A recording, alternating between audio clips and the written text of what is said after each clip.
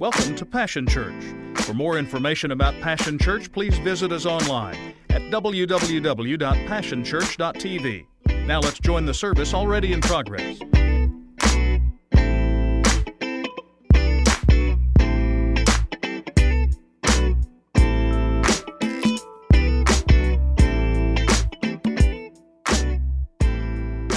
The Voices series is really over, and The Voice, the pastor, was supposed to be here. I visited with Steve yesterday. He had surgery on Monday, and it's very painful. He's been in a lot of pain the last couple of days. In fact, I went in yesterday, and he's leaning up against the counter and trying to move in the circles and the motions that he's supposed to be moving. And I said, "Son, what can I do for you?" And he said, "Cut my arm off." And I said, "Well, outside of that, what else can I do for you?" So we're praying for him that God will give him a speedy recovery. And so I'm going to try to be a voice and allow the Holy Spirit to speak through me this morning. And if you weren't in the early service, I did the sermon called "Let God Arise." You'll have to go online to listen to that one, because I felt like maybe I ought to go a different way. And so I want to call your attention to John's Gospel, chapter 14. Very, very familiar portion of Scripture, beginning with verse 1. Jesus says to his disciples, "Let not your heart be troubled. You believe in God, believe also in me." It's an emphatic statement. It literally says, trust God. You trust God, now trust in me. In my Father's house are many abiding places. If it were not so, I would have told you. I go to prepare a place for you. And if I go and prepare a place for you, I will come again and receive you unto myself, that where I am, there you may be also. Now, he picks this same thing up in verse 27. Peace I leave with you, my peace I give unto you. Not as the world gives I unto you. Let not your heart be troubled, neither let it be afraid. You have heard how I said unto you, I go away and I come again unto you. If you loved me, you would rejoice, because I said, I go unto the Father, for my Father is greater than I. And now I have told you before it come to pass, that when it comes to pass, you might believe. Now it literally says, I am leaving you with a gift, peace of mind and heart. And the peace I give isn't like the peace the world gives. So don't be troubled. Do not be afraid. I want to talk to you about untroubled hearts in troubled times. Well, you can't say that you weren't warned. For throughout Scripture, the Bible explicitly states that we are the generation upon whom the ends of the world has now come. And because of that, we live in troubled times.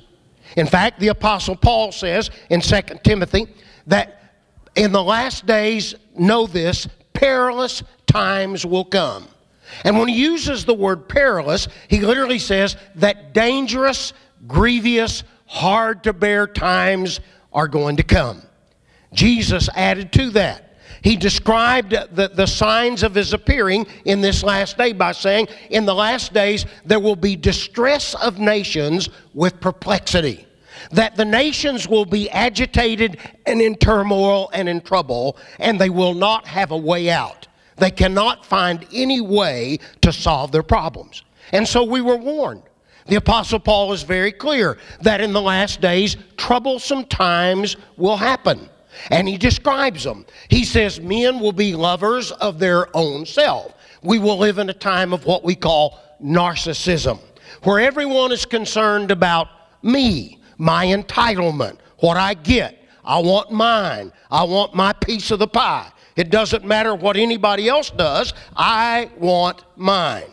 That's the day that we live in. He goes on to say that not only would they be lovers of their own selves, but they would be lovers of pleasures more than lovers of God. Not only would it be a time of self-centeredness, but it would be a time of desiring for pleasure or hedonism. So it's not only narcissism, but it's hedonism, and that people would live for self-gratification. And he ends it by simply saying that they would have a form of godlikeness. or godliness, but they would deny the power thereof. That they would believe in a religion, but they would not believe it had the power to change their life. We call that syncretism. So he said, everyone will begin to have a religious smorgasbord, and they will pick and choose from every different religion because they will begin to believe that all of those paths, no matter how diverse they are, will lead to God. So he said it will be a time that's grievous and hard to bear, dangerous, times of anxiety, times of trouble, perplexed without a way out. That's the hour we live in. And we're all aware of that because we're faced with it every day in the geopolitical situation that we live in. All of a sudden it's North Korea. All of a sudden it's Iran and nuclear treaties. It's China persecuting Christians. It's Venezuela that is about to collapse. It's Afghanistan. It's the Palestinian-Israeli conflict. It's Al-Qaeda and Hezbollah and Hamas and the Muslim Brotherhood. And everywhere you look, there's turmoil and agitation and trouble because we live in troubled times. And politically, socialism, conservatism, progressivism, the extreme right, the extreme left, capitalism. $19 trillion worth of debt in this nation. Spying by the FBI, intelligence agency, the deep swamp, gridlock. Individual rights, are they inalienable and God-given, or does the government give them and take them away? Everywhere you look, he said, we would live in a generation of trouble. Immigration crisis, humanitarian crisis at the border. And not only in the political scene, but in the public morality and our private morality. Abortion, late term, partial birth, euthanasia. Everywhere you look, there are these different rights that are demanded. Gay rights, same-sex marriage. All of these things are like a turmoil and a distress and are dangerous and are hard to bear. Perplexing times without a way out. And even in the church. Because the Apostle Paul goes on to say that the Spirit speaks expressly that in the latter days, some shall depart from the faith, giving heed to seducing spirits and doctrines of devils, speaking lies and hypocrisy, and having their conscience seared with a hot iron. That actually in the church, people would begin to deny the only Lord and Savior Jesus Christ, turn the grace of our God into lasciviousness. He goes on to say that right in the middle of the church, there will be turmoil and upheaval even in the church. In fact, we know that. We see it every day. Sex scandals, preachers cussing and dropping F-bombs in the pulpit, Christians living their life where now you can just live any way you want and just add Jesus to your lifestyle. And so we've got drinking and alcoholism and gambling and in spite of all the trouble in the world, in the politics, in the morality, and in the church, it's in our personal life. And we have sins and shortcomings and faults and failures. And we have personal relationships that are shattered, and pain in our bodies, and a lack in our finance, and personal addictions. And everywhere you look, there is turmoil and agitation and anxiety and trouble.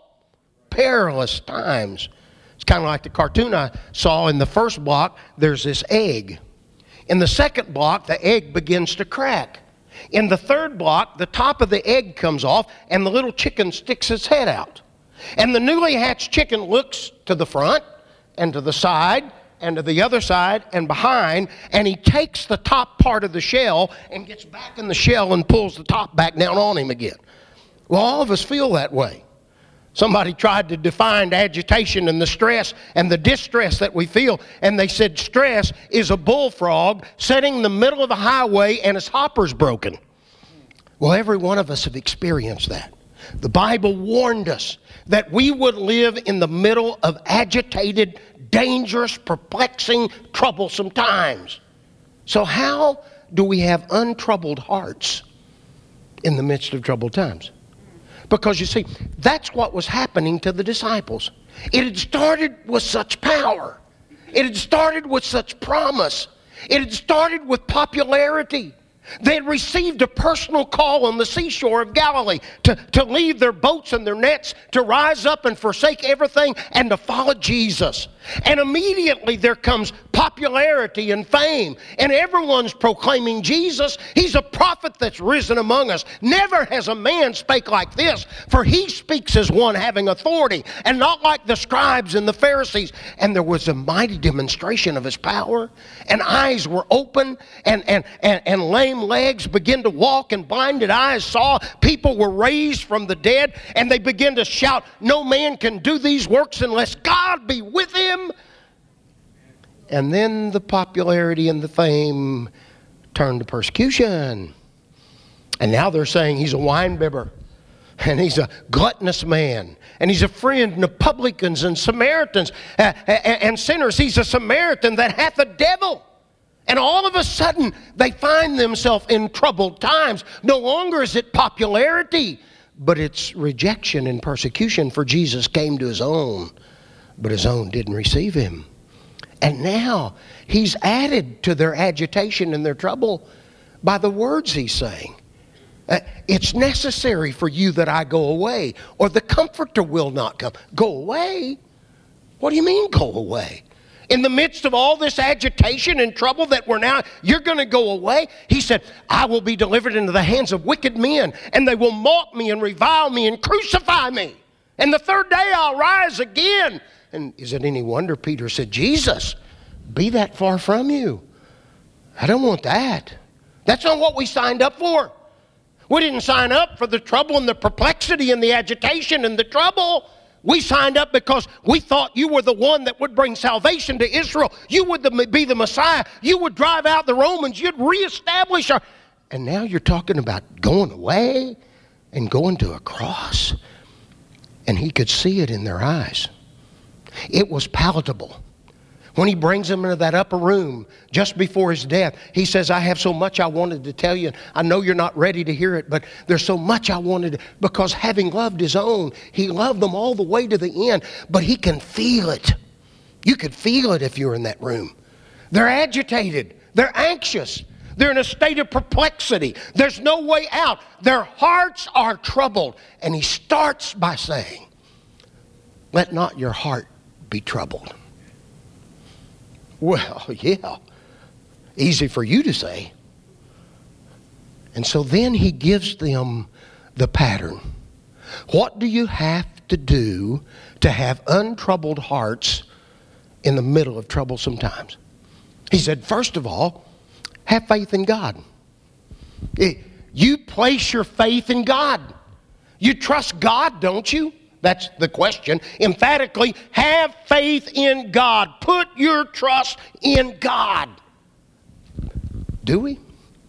You know why he said that? Because God is faithful.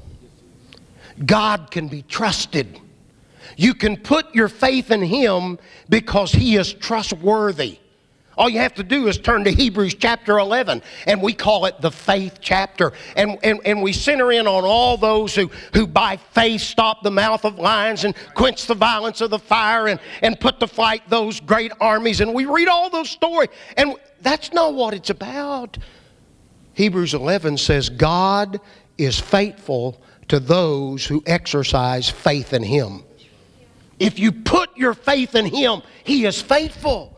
He's faithful to save to the uttermost them that come to God by him. If we confess our sins, he is faithful and just to forgive us and to cleanse us from all unrighteousness. He is faithful to save. He's faithful to sanctify. For I pray, God, that your whole body and soul and spirit would be preserved blameless unto the coming of the Lord. Faithful is he who called you, who also will do it. He's faithful to protect you, for he is faithful, and he will not allow you to be tempted above that which you are able, but will with the temptation make a way of escape that you can bear up under the load. He's faithful. He'll never leave you nor forsake you. He's with you always. If you ask anything in his name, it shall be done. He is faithful to send his Holy Spirit to be a comfort to you. Everything, you can trust God. You can put your faith in him. And so Jesus said, if you want an untroubled heart, not only, you've already proved that you can trust God. You already know that God is faithful.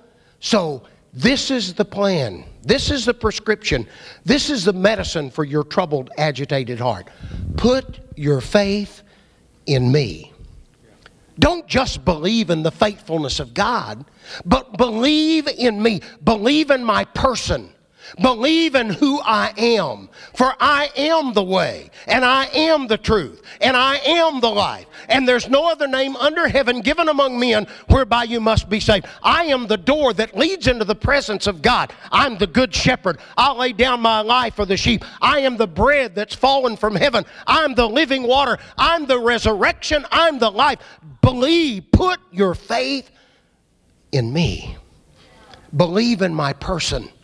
Believe that I am in the Father and that the Father is in me. Because if you put your faith in me, you will have peace in the midst of a troubled time. So he says, first of all, believe in my person, who I am. And then he said, believe in my promise. I promise you something. I'm going away, but I'm going to send you another comforter. And he is the Paracletes. He is the comforter, the helper. And he will come to your side. And he will do for you what I've been doing for you for the last 3.5 years. I will not leave you orphaned. I will not leave you abandoned. But I will come to you. Believe in my promise. And not only that promise, listen to my promise. I go to prepare a place for you. And if I go and prepare that place for you, then my promise is I will come again and receive you unto myself, that where I am, there you may be also. So put your faith in me. Believe in my person, and then believe in every promise that I've given unto you. And then he said, believe in my power. All power, all authority, all dominion is given unto me both in heaven and in earth. He upholds all things by the power of his might. So you can put your faith and your trust not only in my person and not only in my promise, but in my power, in my ability to perform what I said I would do. Yes, they'll be delivered into the hands of wicked men. But the third day, even though they crucify me, I will rise again. I lay my life down. I pick it up. I have the power and the dominion and the authority to do just exactly what I promised. So believe in my person. Believe in my promise. Believe in my power. And then he says, I want you also to believe in my place. Because I'm going to prepare a place. Now, I know the King James says, in my Father's house there are many mansions. And we wrote songs in the 20s and the 30s that dealt with the mansion concept. And they did that. You know why they wrote those songs? Because they were in the Depression and they were poor, economically deprived. And so they tried to talk about mansions, something they had never experienced. Well, all of us have been in mansions. All of us have visited them. Anybody ever go to the Biltmore Estates? It's out in North Carolina. Guy built it, millions and millions of dollars, and he did a great job, left it to his family, and now they have to keep it up, So mansion. Well, most of us, compared to third world countries, live in mansions. You can live in a trailer house, and to a third world person, you living in a mansion. So what he said is, in my Father's house, there are many rooms, an abiding place, a place of comfort, a place of rest. I go to prepare a place, a room. Now, in the Jewish concept, they knew exactly what he was talking about because it's called the Insula principle. See, when a Jewish guy was going to get married, it was arranged. It's not our Western thing of dating and no. One family would agree a long time, maybe sometimes even before the boy was born, that he would be given in marriage to a daughter of another family. And as they grew up, they'd come to this point in which the bridegroom would come to the bride and take a cup of wine and say, if you drink this wine, I want you to know that I'll love you forever. You will be my wife. I will protect you and provide for you if you just drink. And she would drink it. And by that she was saying, I commit myself to you. Well, that's what we would call engaged. And the moment that engagement happened, the bridegroom would go back home. He'd go to his father's house. It was called the family compound. And there was the house that his father had originally built. And for the next year, what he would do is he would build a room onto that house. Prepare it, especially for the one he loved. And after all that room had been prepared, then the father would give him permission, and he would go back and get his bride and bring her home and have a wedding ceremony. And they would move into that room. That's exactly what Jesus is saying. He said, I want you to believe in my place. In the midst of your trouble, in the midst of a world that's never given peace, in a world of distress and perplexity that has no way out, they don't know how to get out of this. I'm going to prepare a place. We call it heaven, and it is. You know what the Bible says about it? Oh, I know John tried to describe it, and he used only the words that he had to use, gold and precious stones and pearls, but it's really never entered into the hearts of men what God has prepared for those that love him. What he said about his place was this: it's a place of rest. There's no more sin. There's no more tears and sorrow. There's no more pain. There's no more death. All the former things have passed away. And most of all, it's a place where I am. That where I am, there you may be also. That's my place. It's a place of completion. You know what? People used to talk about heaven. I'm going to close you. They used to talk about heaven, and they would say, you know, it's a shade tree and a glass of lemonade. You know. Now, heaven is a place of completion, where everything that you think is incomplete, everything that you think you've lost, everything that you think you missed out on, everything that you were separated from too early is made whole and complete.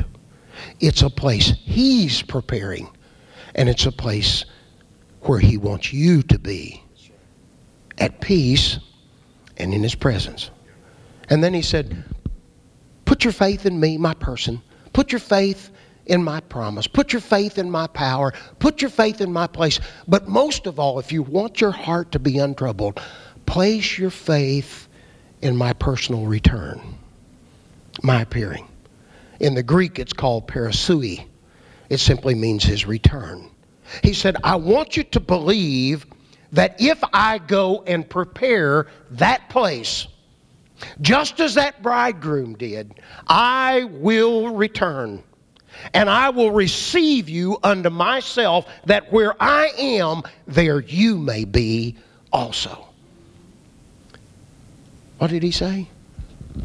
Unto those that look for him, he shall appear the second time without sin unto salvation. Behold, the coming of the Lord draweth near. It is even at the door. Behold, I show you a mystery. We shall not all sleep, but we shall all be changed. In a moment, in the twinkling of the eye, at the sound of the last trump, we shall be changed. The dead in Christ shall rise first. We which are alive and remain shall be caught up together with them in the clouds to meet the Lord in the air, and there we shall ever be with the Lord. Wherefore comfort ye. Bring peace and consolation to your heart with these words. For what Jesus says is, if you believe in me, who I am, if you believe in my promise, if you believe in my power, if you believe in my place, and if you believe in my personal appearing, the world can be agitated, troubled. But in the midst of that, your heart will be at peace. My peace I give unto you. Not as the world giveth, give I unto thee. Do not let your heart be agitated, distressed, anxious, out of control. Do not be afraid. Because right in the middle of troublesome times, your heart will be untroubled. And so the question is simple this morning. Have you placed your faith in him? Have you placed your faith in who he is? The only name under heaven given among men whereby we must be saved. The way, the truth, the life, the door that leads. have you placed your faith in Him? Have you placed your faith in what He did? He is the propitiation for your sins. A big old long word. You know what that means? He's the one that turned aside the wrath of God. He took the judicial punishment of God for your sin and turned it aside. He bore it so you never would have to. And not for our sins, but for the sins of the whole world. Do you believe in who He is? Do you believe in what He did on the cross? That He took my sins out of the way, bore them in His own flesh, nailed them to the cross. He offered up one sacrifice for sins forever, was seated at the right hand of the Majesty on high. Do you believe in what He did? Do you believe in what He's doing? He ever lives and reigns to make intercession for you. He's the high priest over the household of God. He cares about you. He was tempted in all points as we are, yet without sin. So through Him we have access to the Father. We can come boldly into His presence because of what He's doing. And most of all, have you placed your faith and believe in what He's going to do? If you look for Him, He kept His word. He can be trusted. He went to the cross. He died. He rose. He ascended. And He says, I'm not through yet. That's what I did. I'm living and reigning to make intercession. That's what I'm doing. But this is what I'm going to do. I'm preparing that place. And if I prepare it, I will come again. And I'll receive you unto myself, so that where I am, you'll be my bride. And you'll be always with me. And He said, when you place your faith in that, right in the midst of trouble, you're untroubled. No fear. No heart attacks. As I close with this story about placing your faith. Any of you ever seen the movie a long time ago called Ben-Hur? Some of you, it's a long time ago. I'm really old. But the lead character was Charlton Heston. And the director was Cecil B. DeMille. And one of the climactic moments of that classic movie was the chariot race inside the Forum in the arena in Rome. Well, now this is so far back. It's before the days of all the computer-generated effects. And so Heston has to drive the chariot because of the movie and the projectors and the cameras. A double can't stand in for him. And he has to be the one that drives the chariot in the chariot race. Well, he's got a problem. He can't do it. It's beyond him. He tries and he tries to master it. And he comes to Cecil B. DeMille and said, you're going to have to change. You're going to get somebody else. I cannot drive the chariot. He said, just keep trying, son. Keep trying. And finally, Heston comes back to DeMille and he says, I can drive it. I can hang on to the horses, but there's no way I can win this race. And DeMille looked at him and said, son, trust me. You stay in the race, I'll make sure you win. And that's exactly what the Lord's saying to you. If you place your faith in who He is, if you place your trust and your faith in what He did on the cross, if you place your faith in what He's doing right now to make intercession, the power to change your situation, and if you place your faith in what He's going to do, He's going to appear, then your heart will be untroubled and you'll cross the finish line victorious. Amen? Stand with me right now. Father, we're so grateful for the truth that you reveal to us about who you are and what you've done for us and what you're going to do. And Lord, we know your people face perilous times. You warned us. We knew it was going to come. But right in the midst of all the agitation around us, you've given us a gift. My peace I give unto you, not as the world gives. Give I unto you. Don't be afraid. Don't be troubled, because we believe in God. And Jesus, we believe in you. We placed our faith in who you are and what you've done and what you're about to do. Keep our hearts untroubled. In Jesus' name, while every head's bowed for just a moment, you may never have personally placed your faith in Jesus, who He is, what He did on that cross and through His resurrection for you.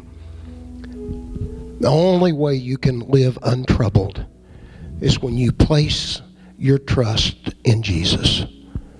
Believe also in me, He says. You have everlasting life. For just a moment, if you've not placed your faith in Jesus as your Savior and your Lord, and you want to do that this morning, would you just, while no one's looking around, you just slip up your hand and say, I want to do that. My heart's been troubled. I've had personal pain and maybe addictions and shattered relationships, and my life is a turmoil of trouble. But I want to leave here today without the peace that only Jesus gives. Would you just slip up your hand and say, pray for me? Amen. Amen. I need to put my faith in Jesus. I need to believe in who He is and what He's done. Yes. Yes. Now, Lord, you know where we are, and you know what we need. And the great gift that you've left us is an untroubled heart, filled with your presence and filled with your peace. And so I believe you're going to do that for your people right now.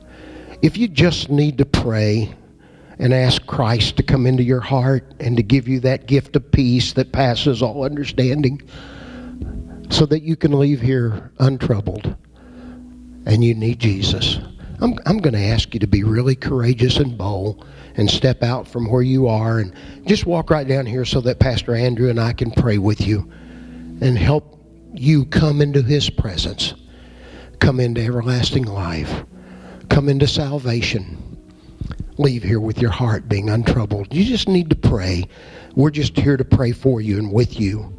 And you'd just like to come publicly and say, pray for me that my heart would be untroubled because I put my faith in Jesus. If you'd like to pray that prayer with us, would you come right now? Tari's going to sing, and while he's singing, you'd just like to come and pray. And we're going to meet you right here and pray with you. We're going to pray that you'll put your faith in Him and leave here in peace with an untroubled heart. Anyone else would like to come, please come while we're praying. Tari, if you'd sing for us.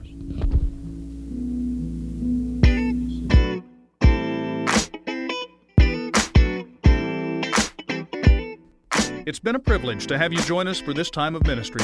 To find more Passion Church resources or to make a donation online, visit www.passionchurch.tv. Remember, you can't live without passion.